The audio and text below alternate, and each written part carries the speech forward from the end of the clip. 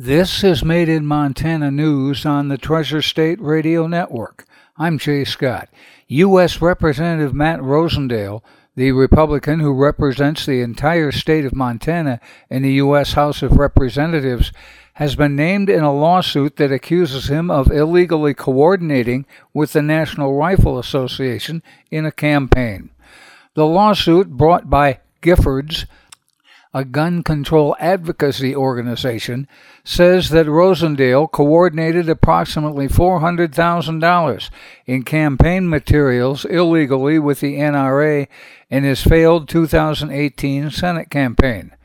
The plaintiffs take their name from the former U.S. Representative Gabrielle Giffords, who was shot and survived.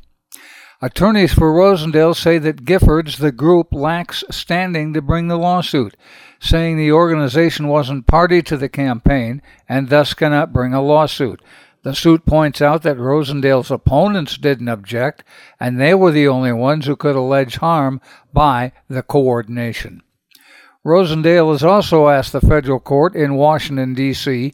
to dismiss the case because none of the allegations refer to actions in the District of Columbia, and just being a U.S. House member doesn't necessarily make the Montana representative subject to jurisdiction there.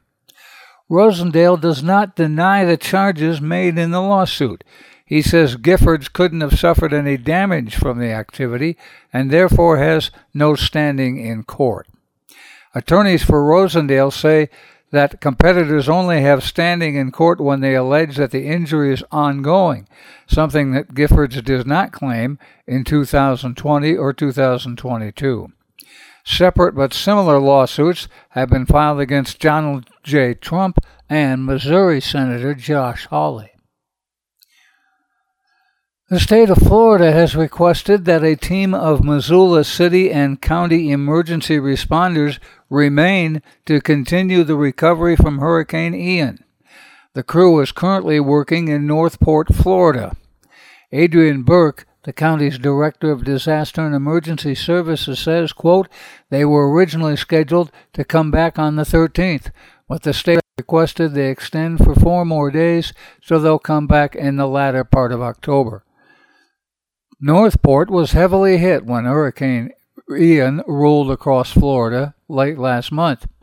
The storm left the community swimming in floodwater, its water system disabled, and structures destroyed. According to the Palm Beach Post, the storm left more than 800 people stranded in their homes, and at least 5 community members have been confirmed dead. Montana also sent members of the Montana National Guard to assist. In Montana's most in-demand communities, more than 70% of the residential areas either prohibit or penalize the building of multi-family housing, and those restrictions cause some of Montana's housing shortage, according to a preliminary report released by the governor's Housing Task Force. While zoning laws are often left to local governments, Housing Task Force member and State Senator Greg Hertz, the Republican from Polson, says if local governments don't step up prior to session with a plan for reforming regulations, then Hertz said he believes the legislature will react to that. The preliminary report detailed 18 possible measures the Montana State Legislature could draft in the next session to address housing scarcity and skyrocketing costs. The report says cities are prioritizing large, single-family homes and they need to start more duplexes, triplexes, and fourplexes in residential areas. State Representative Danny Tunbaum of Missoula says he understands the instinct to want local control over zoning. However, when cities don't allow development in existing neighborhoods, development builds outward rather than filling in the existing infrastructure. Quote, the fact of the matter is that the policies that Missoula and Bozeman and Whitefish put in place have a direct effect on the surrounding communities. Idaho's wolf population appears to be holding steady, despite changes by lawmakers there that allowed expanded methods and seasons for killing wolves, That's according to the state's top wildlife official. Idaho Department of Fish and Game Director Ed Shriver told lawmakers on the Idaho Natural Resources Interim Committee that preliminary data on human-caused and natural wolf mortality looks similar to 3 previous years. Quote, I believe the best way to describe Idaho's population right now is that it's fairly stable and fluctuating around 250. Idaho lawmakers in 2001 approved a law backed by ranchers that greatly expanded wolf killing in what some lawmakers said could reduce the wolf population by 90%. Backers said it would reduce the wolf population and attacks on livestock while boosting deer and elk herds. There have, however, been concerns the new rules could overshoot the mark, because if the state's wolf population were to fall below 150, the U.S. Fish and Wildlife Service would take over management of wolves in the state. Authorities and a handful of volunteers have rescued a large number of malnourished and neglected cats that were suffering with flea infestations and illness on a property in Whitefish. The Whitefish Police Department, Flathead Sheriff's Office, and the County Animal Control executed a search warrant at a house on September 7th and initiated removal of over 150 cats and 2 dogs, all of whom were in bad condition.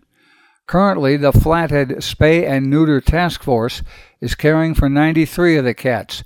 Kitty Moms Rescue Organization has 28, and the county shelter has 6 cats and the 2 dogs. Charges have not yet been filed in the case, but the case has been referred to the Flathead County Attorney for review, according to Whitefish Chief of Police Bridget Kelch. Her best guess is that there were litters being born every 2 weeks.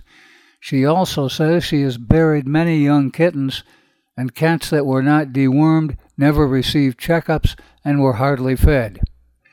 Female cats are able to reproduce when they're about 5 months old, and without spaying or neutering can have 3 litters a year. At last count, 143 cats had been removed from the property. The Spay and Neuter Task Force is holding an adoption event this weekend and will be offering a special price for adoption of pairs since the cats have lived thus far as a group. Kitty Moms has adopted out 11 of the cats already. If you need to hear this report again, please check the podcast on our Treasure State Radio or KGRT-DB web pages. Made in Montana News is podcast worldwide, with listeners in now 51 U.S. states and Canadian provinces in 26 countries on 6 continents. We also post expanded versions of our stories on Facebook.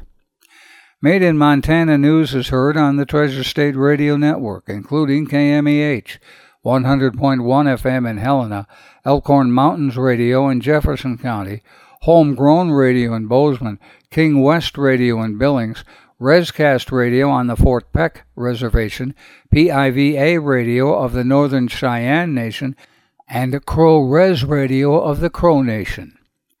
That's Made in Montana News. I'm Jay Scott. This is the Treasure State Radio Network.